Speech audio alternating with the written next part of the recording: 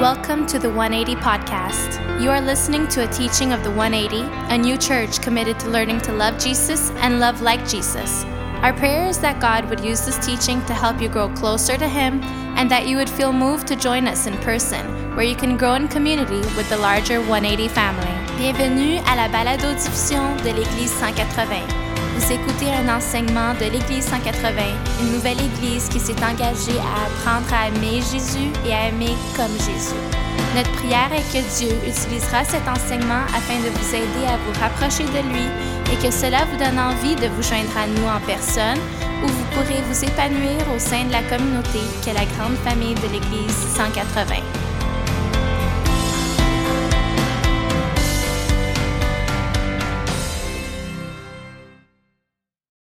Thanks, everyone. Have a seat. Thank you, team, for leading us. And so good to be together. Hey, if you walked in a little bit after the welcome, I just want to take a minute and just say again, you know, Peter mentioned it so well, but I want to say Merry Christmas. And it feels weird maybe. You're like, Merry Christmas. Like, what are you talking about? Well, many Christians around the world, especially you're part of the Orthodox Church and different parts of Africa, are celebrating Christmas today. It's just a reminder for us that the church is a global family. And our Western calendar of Happy New Year doesn't work that way. It doesn't impact the whole church. And I think it's a good reminder for us that we're part of something bigger than just like our hangout time in Laval. You know, it's not just like we had nothing to do today and we just showed up at church. We're actually part of this bigger family in the world, people who are learning to love Jesus and follow Jesus. And we're learning to do that in our context. And if you've lived in Quebec a little while, you know how hard it is to follow Jesus in this context.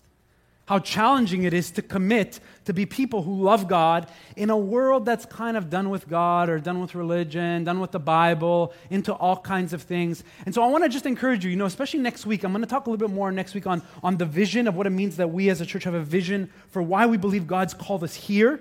And it's connected to being planted in the ways of Jesus. So you want to just stick with us in this series. But as we begin this morning, I want you to think about what it means for you to decide that this year you're going to have Jesus as the center of your life and the way you live. It sounds really easy until you try to do it. I think that's why for a lot of people this year it's always easier to just make resolutions. Some people do that, you might do that, I might do that. I thought about that this week as I was praying and we were traveling and coming back. I thought, like, I want to make some resolutions that would bless our church. Like, for example, one resolution I have for me is I want to become a better preacher. I want to become a better teacher of the Bible so that I can speak with honesty and grace and truth. That's so hard to do, by the way. It's easy to tell people the truth, and it's easy to kind of love people, but when you have to love people in truth and be honest and hold those together, that's hard to do. And if you don't believe me, you know what a conflict is like. When you have to say something to someone and they're not ready to hear that. And so I've prayed, like, I want some resolutions. Maybe you have resolutions. They're not just for yourself, but they're resolutions that as you're shaped in new ways, you bless other people. And those are fine. You might have some of those, you know, drink more water, get healthier. Any of you see all those tips? I was watching something, less toxic people, you know, in your life. Any of you see any of that stuff? I can never imagine Jesus saying that to any of us, by the way. It's just nonsense in our world. Like these resolutions that sound so great, and then you're like, would Jesus ever say get rid of toxic people? None of us would be around him. It's ridiculous. You know, but it sounds so great on a tweet, less toxic people. In fact, Jesus says, no, I'm going to teach you what it's like to be with people that you disagree with. What it means to love those and forgive those that you don't get along with. So different than the world of resolutions, of positivity. But this morning we're going to look at what it means that resolutions won't be enough for the things that God is calling us to. They just won't. Resolutions will not anchor you when your marriage starts to struggle. Resolutions won't be enough when you make decisions and there's conflict with your kids and your coworkers. They won't be enough. You're going to need a different way of life built on a firmer foundation. And the Bible invites us to make that foundation the teachings and the life and the way of Jesus. And we're going to help you with that. If you're new, maybe you're watching online, maybe like this is kind of brand new, you're like, what firm foundation, the teachings of a person, like how does that make any sense? We know. It's tricky. So we hope that you commit to being with us. And I know that every time we do this, the world is filled with shortcuts. I just want to be really, really honest. I saw something over the holidays. I took a picture of it. I told my wife, I'm like, you need to buy me this for Christmas. She did not buy it for me for Christmas, but I still have a picture of it. And I thought, how many people got this for Christmas? It's a picture. I took a picture of this, and it was interesting. It's called the Inspiration Cube. Any of you see this? No, okay, none of you got it. Good. If you did, just bring it to me and we can throw it in the garbage. But there's all kinds of trinkets like this, of just like tips and inspiration blurbs of preachers and teachers and influencers to just get you through life. And it's so easy to see this and like, I'm going to buy this and press the button whenever I want. God on your terms. If you want a week without God, you don't press the inspiration button. It's all good. If you're having a good week, no God. When you're having a bad week, inspiration number 2. All right. And many people in the world, they learn about Christianity through these ideas. That somehow God is just like a tweet for you to have a better week, a better marriage, and then move on. And I have nothing against some preachers. Some preachers are a disaster, whatever. And I pray often for you. When you're like listening online, you're on the radio, I sometimes turn the radio on and hear something, and I'm like, I hope people from our church are not tuned into this right now, because this is nonsense. But you have to develop a discernment of understanding the Bible and growing and understanding that when we are inspired by the Bible, we're learning the Bible through the story of the Bible. We're not just pulling out one little verse that we like, that makes us feel great for the day, and move on for when we need God the next day. This requires a vision of life that is us planted firmly on the ways of Jesus. And I want you to go back to the original slide. I want to just show you, this is important. When we were starting this series, I wanted to give us an image in our mind for what it means to be firmly planted in the way of Jesus. Because the Bible gives us a lot of images for this. And this morning I'm going to give you one, and I use the word anchor. Next week I'm going to talk a little bit about how the Bible uses the word of an anchor for what it means to be planted in the way of Jesus. But the Bible's filled with different images for what it means to be firmly planted in the teachings and the way of life that Jesus invites us into. And I want to begin by sharing a confession with you. That when I was really, really young, I never understood this idea. I always confused being firmly planted in my faith as being arrogant. I had this sense that to be firmly planted is to have certain convictions and to never listen to anyone else. This is very common when you learn the Bible. To be firm is to be firm on what you believe and never grow and never listen to anyone else, just almost like a cult, a little bit like a cult. But the Bible teaches us about having a firm foundation and having a heart of humility. It's a very different thing. Humility is about being able to learn while we're planted in a rooted way, but we're always aware that we don't have the perspective on everything. That we need to be firmly planted in the way of Jesus and open to how Jesus is going to stretch us. And if we don't do that carefully, firm foundation language often means arrogant, and for me, it meant stubborn. You know anyone who's stubborn in your family? If they're here, just don't look right now. Just be like this.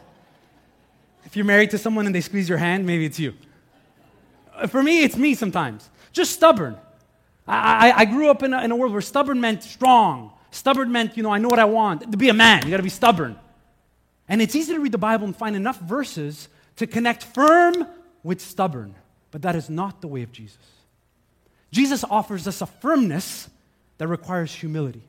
And we're going to look at that in this series. We're going to look at the different images that the Bible gives us for what it means for our lives to be firmly planted in Jesus, but to be open to how He's going to call us to see things from a new perspective. You know that everyone who says yes to Jesus has to learn this skill. His earliest followers are going to follow Him for many, many days sometimes and be like, He just taught us that parable. What does that even mean? What are we going to do with this guy? They have to be willing to just grow and learn and be stretched. And Jesus is going to do that to us this year, to you and to me. Because stubbornness is never a way of Jesus. And I had to learn what that meant, and God provided good mentors in my life, one of those my wife, to just help me realize, wait, am I being firm or am I being stubborn? Am I being a person of conviction or am I being a person who's gentle and kind and still holds on to things with truth? How do we do that together? So as we do that this morning, I want to invite you into this idea, and I want to pick one image to begin the year with that I hope you remember, and it's the image of a cornerstone. This is one of the most beautiful biblical images of what it means to be firmly planted in the way of Jesus. And I want to talk about this image because it's an image we get in the Bible. It's an image for Jesus as a cornerstone. How many of you have ever heard the song Cornerstone? We sing it here sometimes. We're going to sing it in a little while. But I want to show you this image of a cornerstone because you often see it in a building today, but you don't really think about it. The Bible tells us that people who said yes to Jesus realized that Jesus would have to become the cornerstone for their lives. And the cornerstone is a very interesting part of architecture. Sometimes in buildings they have a date on them, right? To tell you when this building started to be built. It was a reminder of faithfulness, not even for the church or God. Any business does this or any company does this. It's not primarily a Christian idea. But the cornerstone, one of the most important things about a cornerstone for a firm building is that it was placed first. This is an important idea for us this year because new beginnings are about, like, what are you going to do first? What's going to be the thing that sets and aligns everything else this year? What are you going to place first there? Because everything else you do will be a reference to that thing you put down first. It's a reference point. It's a cornerstone there. And it's a reference point that you always come back to when you begin to realize, hey, I'm drifting here, or I'm not sure, or I'm confused. You go back and say, hey, we set this as a priority in our lives. For some of you this year will get so busy and so overwhelming and challenging. You will need to decide early on to say Jesus and his ways will be the cornerstone for us. It's going to set the parameters for how we make decisions. It's going to decide for the kinds of things we enroll our kids in. It's going to decide how we spend our money. And I'm as a dad, I'm thinking about this all the time, even in my home. I think of our kids at Christmas time. Some of them got presents, some of them got money, all this stuff. And gently I said, hey, you got a lot of gifts and some money, and it's great, and you're working, so how much of this is for the Lord? They looked at me like, Dad, are you an alien? That moment, kids are like, what? It's what am I doing in that moment? I'm just saying, hey, we want a cornerstone and a reminder that there's a marker here by which we decide how we're going to spend our money, how we're going to live, how we're going to act. And it's not just made up. It's a marker. And you might have other ones that you have in your home. For some of you, one of the most important things you will do this year is you will be in a Bible study. I know some of you have been at our church for 7 years since the church started, and you've never been in a Bible study. People who are never in a Bible study often are tempted to buy the Inspiration Cube. One of my other New Year's resolutions is to be honest with you. It's true that we have to commit to grow and to learn because, trust me, the world is filled with all these things that are going to come our way and confuse us and all these different ideas. And the Bible says that those who set their hearts on having their lives built on Jesus had Jesus as their cornerstone. And everybody knew what that meant. It didn't mean that other things didn't kind of come around there, but there was a commitment and a day to say, you know what, this is going to be important. We need to go back to that. If you're not into Christianity, or maybe you're listening to this and still brand new, for Christians, one of those moments that the cornerstone was a marker for was when they got baptized. Right? For some of you, maybe you remember that moment. You remember, like, I was so excited. I knew God was calling me. I was committed. I went in the water. I was nervous. I shared my story. And then life happened. And I got busy. But in my heart, I'm a Christian. In my heart, I believe in God, but I have life, things. This is a great year to say, well, what happened when you made that decision? And there was this moment of, like, this cornerstone is going to align everything. It's going to set the pace. It's going to remind me when I need to stop, the things I say yes to, the things I say no to. And whenever Jesus called people to this, he was helping them understand that he was inviting them into a bigger way of life. Some of the most beautiful things that God is going to do in your life and in my life this year will require that we commit to having his ways as a cornerstone. Because whenever, and I've said this before, you might want to write this down and remember that for the rest of your life. Whenever God calls us to better places, he first calls us to a deeper place. Just remember that image. Think of a big tree as well. Whenever a tree gets big and its branches go far, it means the root of the tree has gone deeper. And until we don't decide that we're going to have a deep way of life with Jesus, a deep commitment to learning the Bible, praying, growing, and just being invited into his way of life, all the good things that are out there are possible, but they come from a place that is unrooted, transient. Oh, next thing, I wasn't sure we did this. And next thing you know, I've experienced this. You're just overwhelmed with life. You're like, well, there's no joy. We lost kind of our connection to, where is this connected to? So the Bible says there's this moment where there's a cornerstone. Now, in the New Testament, the writer, Paul, he has this beautiful image, and I'm going to show it to you in a minute. He uses this image of a cornerstone, not just for a building, because that kind of makes sense. Like, there's a cornerstone, you can see it right there.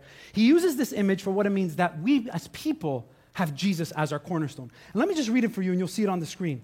See if you notice how special this is. He says, "Now therefore, you are no longer strangers and foreigners, but fellow citizens with the saints and members of the household of God, having been built on the foundation of the apostles and the prophets." They're things that make up the foundation. But Jesus himself, Jesus Christ himself, being the what? The chief cornerstone, in whom the whole building being fitted together, grows into a holy temple in the Lord. I mean, I love this image for what it means that God says, when you think of a cornerstone, don't think of just a building. Just think about what it means to be people who together decide that our lives are going to have Jesus as our reference. His teachings, his way of life, some of those are clear, some of those are not clear. And that when we do this, we become members of something bigger than just our resolutions, what we want to do. Because I know, just like any of you, I have my own agenda, the things I want, the things I pray for, the things I hope God does. Hashtag bless my life, God. Help me in my marriage, my finance. All those things are things we pray about. But Paul says, wait a second. All those things are connected to a cornerstone, which is this community called the household of God, which in a sense is the life of the church together. And it's a profound image that Paul gives to us here. It's a profound image for us to understand that the cornerstone is something that sets the pace for what it means that we all learn what it means to follow Jesus together. When you think of God fitting you together, fitting me together, it's this great image, right? Like it's this fitting in together of people. When people are fit together and knitted together, they're learning to trust God, to get along. This past year, I saw many of you learn this. I saw many of you trust Jesus and start to meet new people and realize either in a home group or a Bible study or praying together or learning to say, like, God is fitting people together that I wouldn't really have connected that together, right? I wasn't sure how God did that, but he's doing something special. When God starts to do this in our lives, you know what happens? We start to be open to meeting new people. This is one of the most basic things that since COVID has happened has become so challenging for many of us.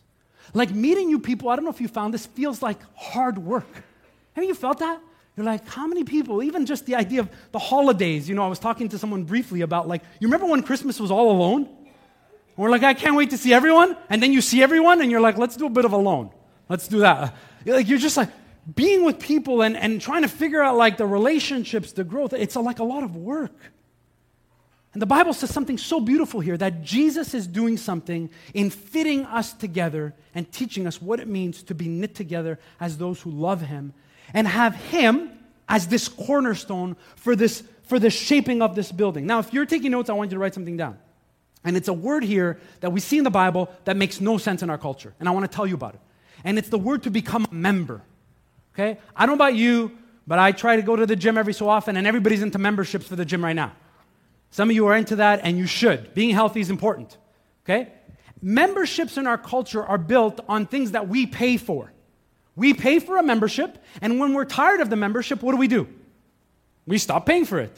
Membership language in our culture is built on what we like when we want it. If you've traveled and you've been somewhere with my wife, we were traveling, she said to me, babe, are we CAA members? I'm like, you better believe it. Get my card. What does that mean? It means I've paid for benefits to be a member to get certain perks as I travel. They're garbage, by the way. Anyway, but I'm kidding. CAA people, all right, great job. I'm just saying membership for us means I'm going to pay for something to get the benefits of something. And when I'm tired of those things, I'm going to stop paying and no longer get the benefits. Paul is saying you need to understand that the benefits of having Jesus as a cornerstone is you get to benefit for something you never paid for. You're going to benefit from what Jesus paid for because he's the cornerstone. When he's the cornerstone, you get to benefit from what it means to be a person whose life is built on his ways. And that means you don't just get to decide when you're willing to walk away. This year, many people will just I'm done. I hear it all the time. I'm done with church. I'm done with God. I'm like, it was never up to you to begin with. It's God who's fitting us together into this picture of a household, the language, of people who see themselves as belonging to something bigger, who benefit for something that Jesus did that we could never do. And because this Jesus is holding it all together, we want to see what Jesus will do with us, with our lives. Jesus will fit you together and connect you with people that you do not like this year. He will do that. He will teach you what it means to long to see other people who you kind of didn't get along. You maybe need to forgive them and to just say, God, teach me what it means to be fitted together here. Teach me what it means to kind of forgive, to love, to make room in my home for someone who's different. Paul knows this because the Christians in Ephesus are strangers and foreigners to the story. There are people who are so outside of the story of God, and they've always felt like outsiders. They're like, is God really going to work his magic to make us fit together? Is that going to really work? How is God going to do that? How is God going to fit all these strange people with weird cultures and customs and language? He's not going to fit them all together? Paul's like, yeah. God's going to fit this all together in this beautiful picture of hope and meaning, and he's building this firm kind of community of people who have Jesus as their what? Cornerstone. Jesus as the chief cornerstone who sets the line. Whenever something's off, he's like, whoa, keep it on track. And as that gets aligned, his ways are built on top of that. The apostles and the prophets. So we need to remember how important this is. In the next few weeks, you're going to hear about this at the 180. You're going to hear about dates coming up in the new year where we invite many of you to see yourselves as members or as ministry partners of our church. We ask you to do something that is so hard to do.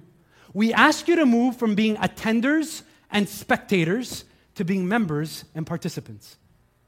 It sounds great until you have to do it. You're like, that's so great. I hope you do that. I hope you commit to that. That's good. Tell me how it goes. This is not our idea, by the way. We didn't just invent this because we're like, we don't know what to do. We get it from the Bible.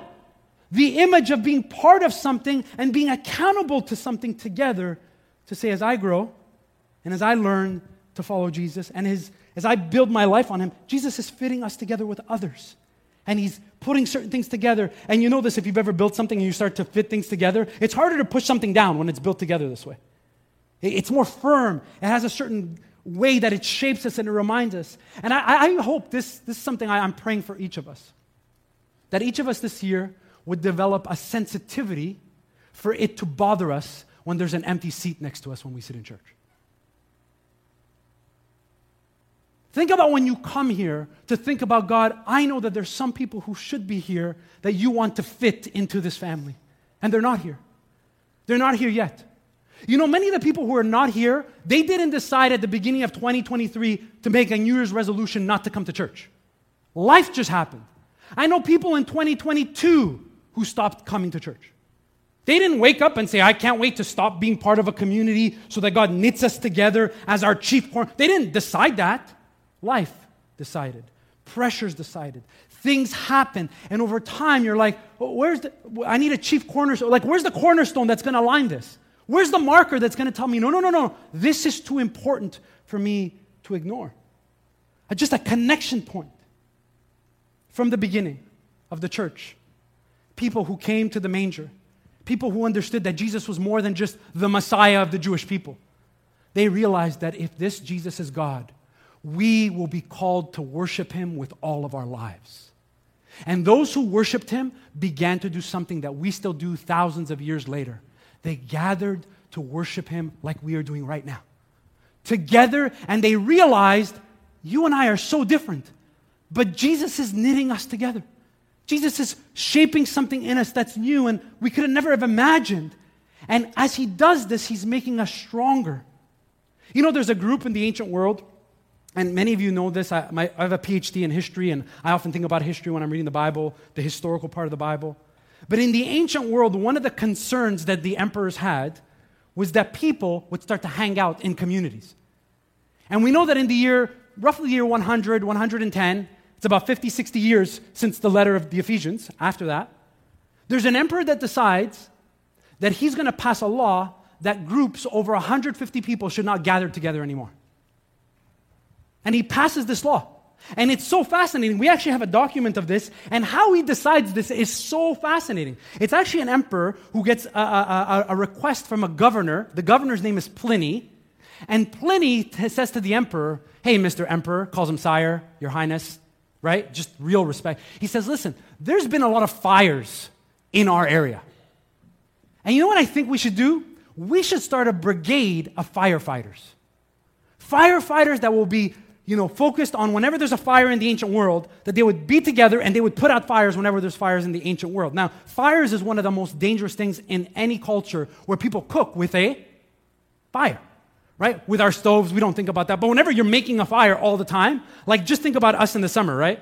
All it takes is one hero to be like, I'm going to make a fire near a tree, and like forest fires for like 7 weeks, right? So think about the ancient world make a fire. Pliny sends a letter to the emperor. It says, Mr. Emperor, is it okay for us to start a group of people that would gather together as a community for the focus of helping us with fires? And this is what we're told.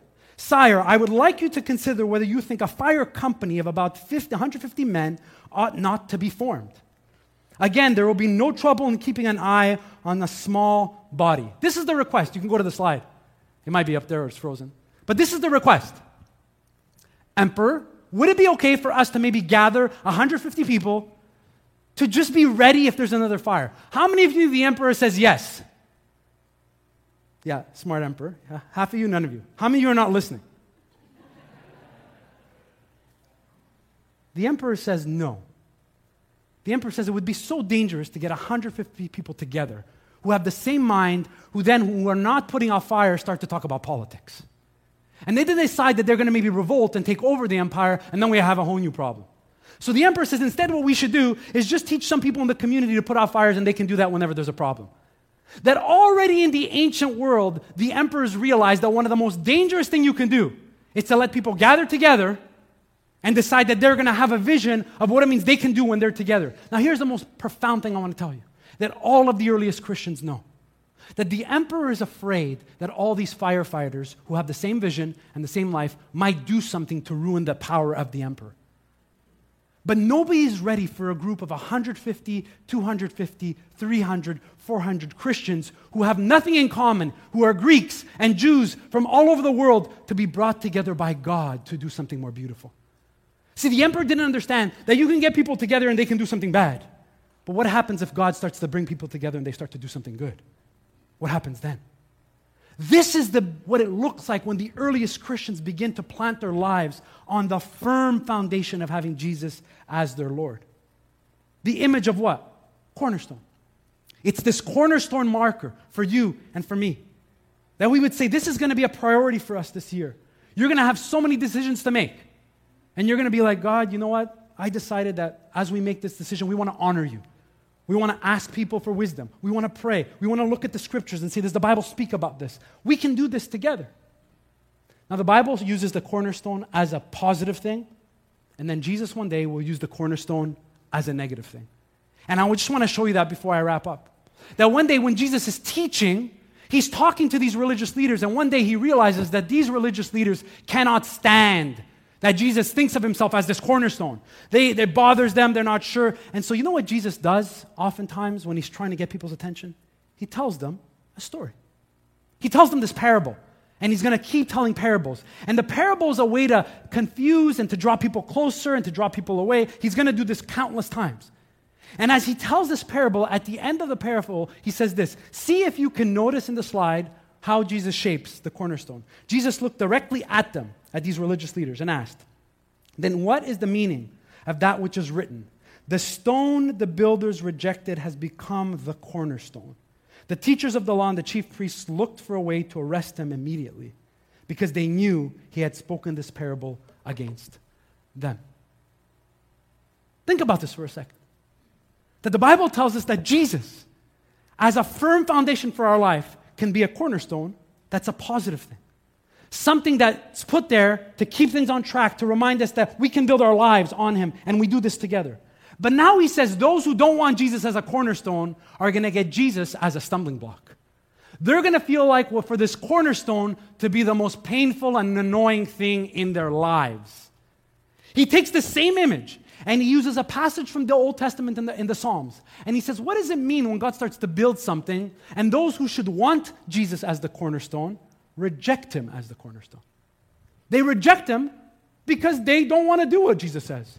They don't want to change their ways. They don't want to start listening to a young rabbi, 33-year-old rabbi. We're smarter than you. We have more experience than you. We're not listening to you. Jesus says the cornerstone either becomes something you build your life on, or soon it becomes a stumbling block in your life. What a profound shift. We're like, well, wait a second. Like, I didn't expect this. I didn't expect for Jesus to say that his way of life either draws us closer to God or becomes something we have to continually ignore that moves us away from God. You see that when we follow Jesus, there's no neutrality. There's not like, I'm just going to hang out here and do some inspiration and tips. I have to decide whether I want Jesus to be the firm foundation and to have him as a cornerstone. for you and I this year, this is a great opportunity for us to say, Jesus, when we disobey you, the things you're calling us to will feel like a stumbling block. There's been times in my life where I've wanted to do certain things, and I knew that God was saying, you know what, that's not the way of life I've called you to. If you make that decision, you will lack judgment for the things I taught you in the scriptures. Many of you this year will pray this prayer. If you need a prayer, just say, God, teach me what it means to discern how to make decisions that honor you.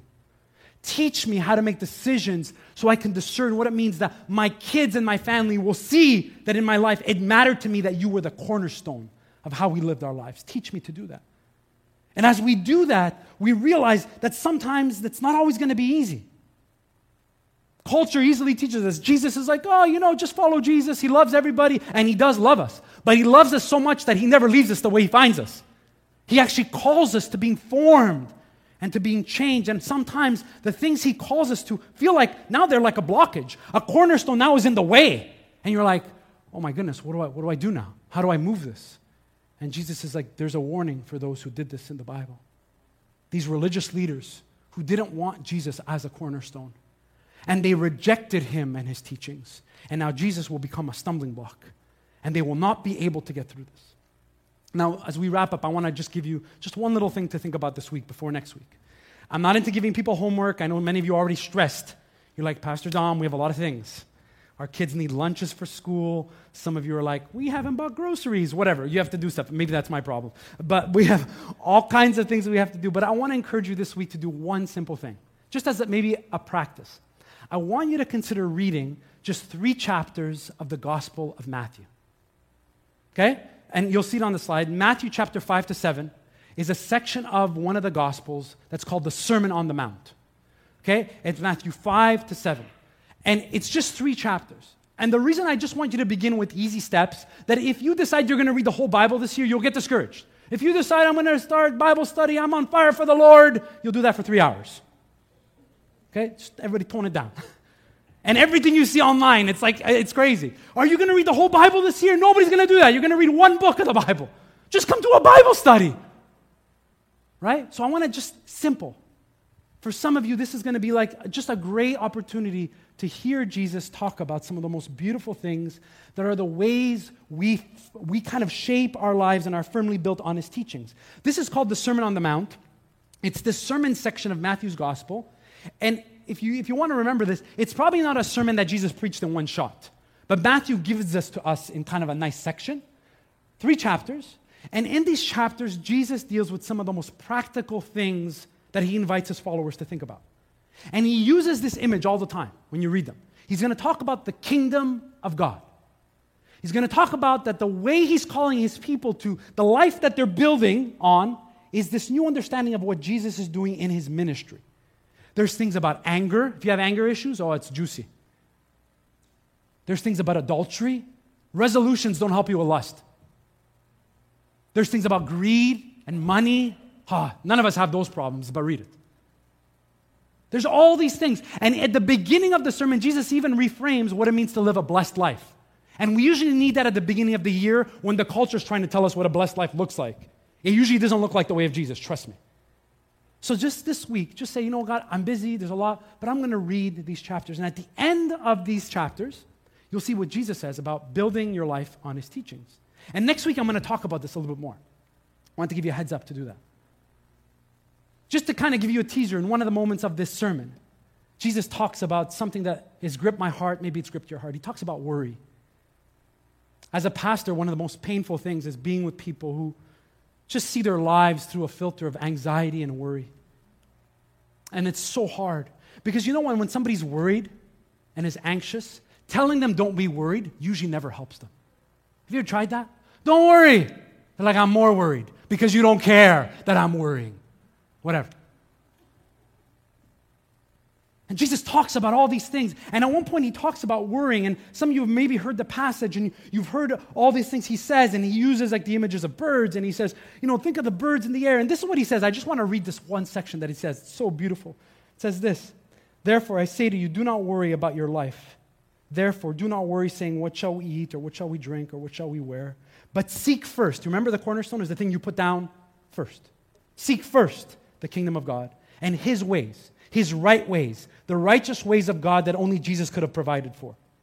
And all these things, all the other things you're thinking about, shall be added to you. You know, when you read this, it kind of, I don't know about you, but this bothers me. It bothers me so much. You're telling a bunch of people, many of them who are poor, who are not sure where the next meal is going to come from, who are not sure where they're going to sleep, you're telling them to just not worry. You know what kind of nerve it takes to do that? Have you ever been around people who are just struggling? And they're like, okay, Jesus, what do we do now? Are you going to make a meal for our kids for tomorrow? Jesus is like, don't worry. Don't worry about it. Just seek God first. This is so important. Because if you don't understand this, it kind of hits us at a place that's like, why would Jesus do this? It's almost like you're like tricking people to believe in something that tomorrow you're still going to be poor, bro. Why does Jesus say this? Why does He say to people who are listening not to worry? This is so important. Please remember this. If you just wake up right now, just remember this.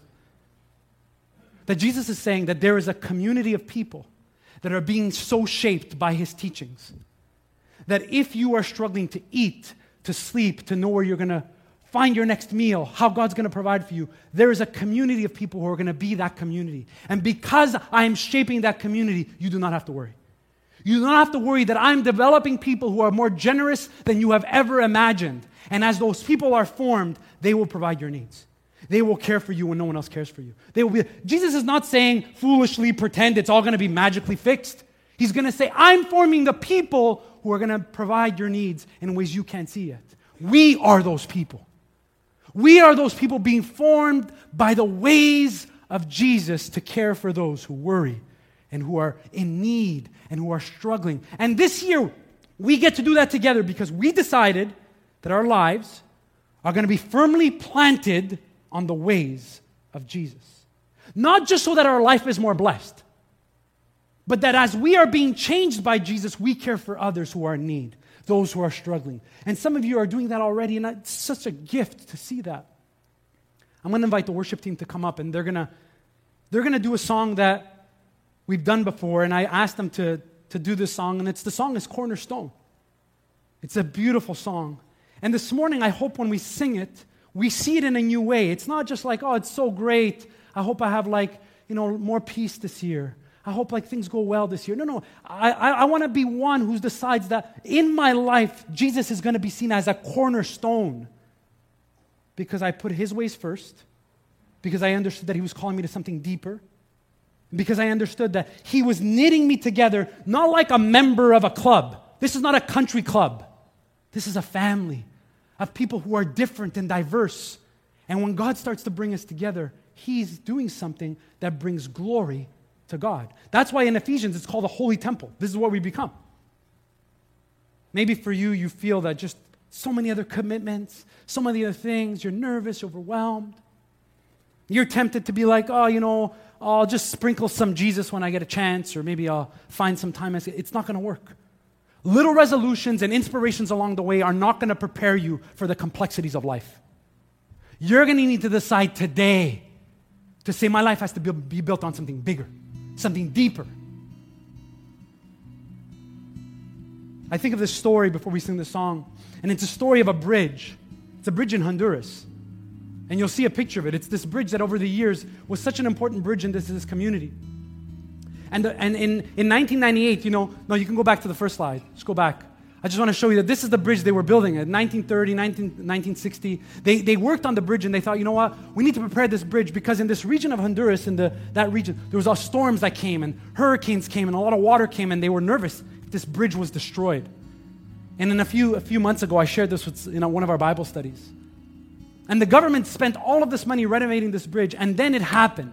In 1998, one of the most brutal storms to ever hit this region happened. And something no one expected. The storm came so strong, and you know what the people said? We built such a good bridge. It withstood the storm in ways we never thought possible. There's only one problem. This is the picture after the storm passed. That actually the bridge stayed there, but the water moved. And the officials were like, this we never saw coming. And they were like, that's great. I think for so many people, that's what resolutions are like. You build something, it's firm, it looks great, it's better than everyone else. And a storm comes, and everything you've built, it's just like, I still feel strong, but I'm not built on what I should have been built on.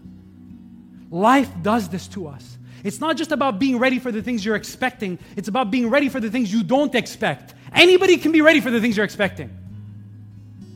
What Jesus says is, what are you going to do when life sends things your way that are so unexpected that even all the good things you've done are not enough? Because you have to understand that life is not built on the good things you do. It's built on the benefits of loving Jesus first. That's the good news of Jesus. That's the gospel of Jesus. That we get to benefit from something Jesus did, not better works of what we're doing. And when you get that, and you realize you're loved in that way, then you start to build your life around those things, not because you're afraid of a storm or because God's going to give you a prosperous life, but because you want to fall in love with Jesus and His ways. Trees with deep roots laugh at storms. People whose lives are built on Jesus feel the pain, the suffering, but they realize it's part of the journey when we follow Jesus. We're going to sing the song Cornerstone.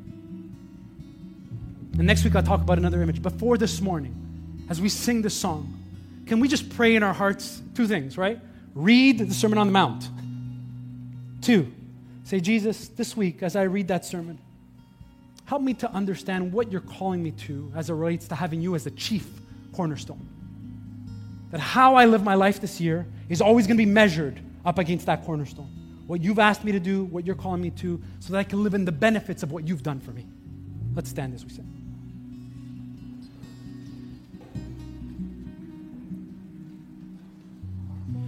My hope is built on nothing less than Jesus' blood and righteousness. I dare not trust the sweetest frame, but wholly trust in Jesus' name.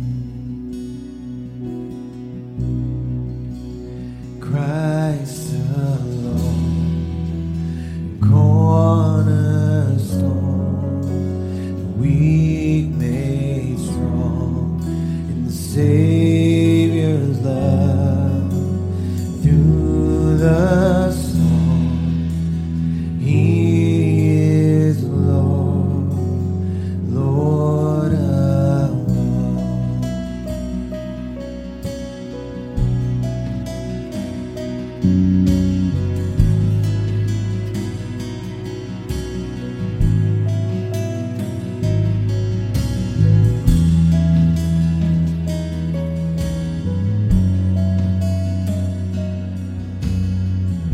When darkness seems to hide its face, I rest on His unchanging grace. In every high and stormy gale, the anchor holds within the veil. My anchor holds within the veil. Christ alone, cornerstone, weak made strong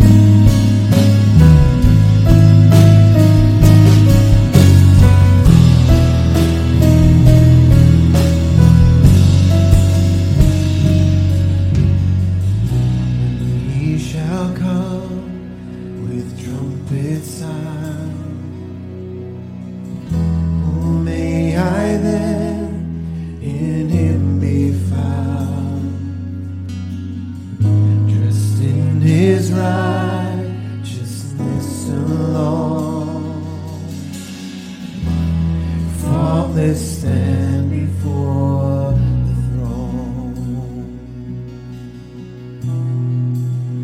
Christ alone, cornerstone, the weak made strong in the Savior's love. Through the storm, He is Lord, Lord alone.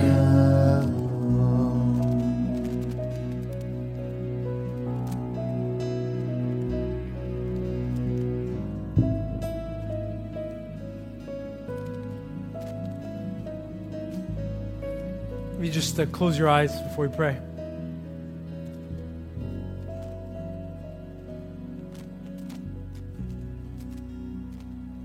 You imagine Jesus in front of you, holding your hands. Jesus grabs your hands. And He asks you, do you love me? What do you say?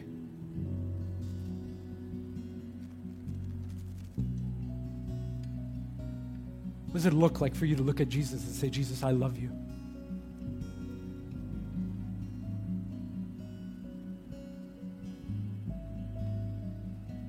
It's hard to lie to Jesus.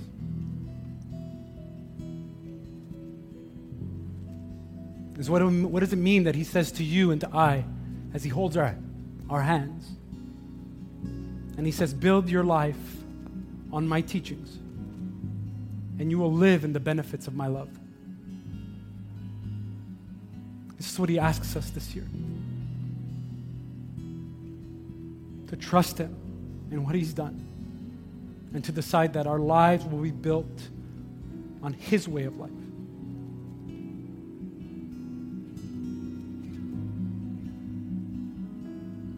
Maybe you're here this morning and you've never understood what it means to say, I love you to Jesus. It sounds weird and hard. It's a bit of a process, we know.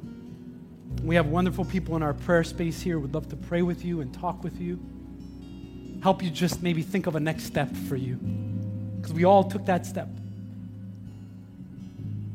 But this year together, we're going to do this. Because Jesus as the cornerstone is fitting us together for the glory of the Father. And those who love Jesus always want the Father to be glorified. Those who love Jesus always want the Father to be glorified. Let's pray.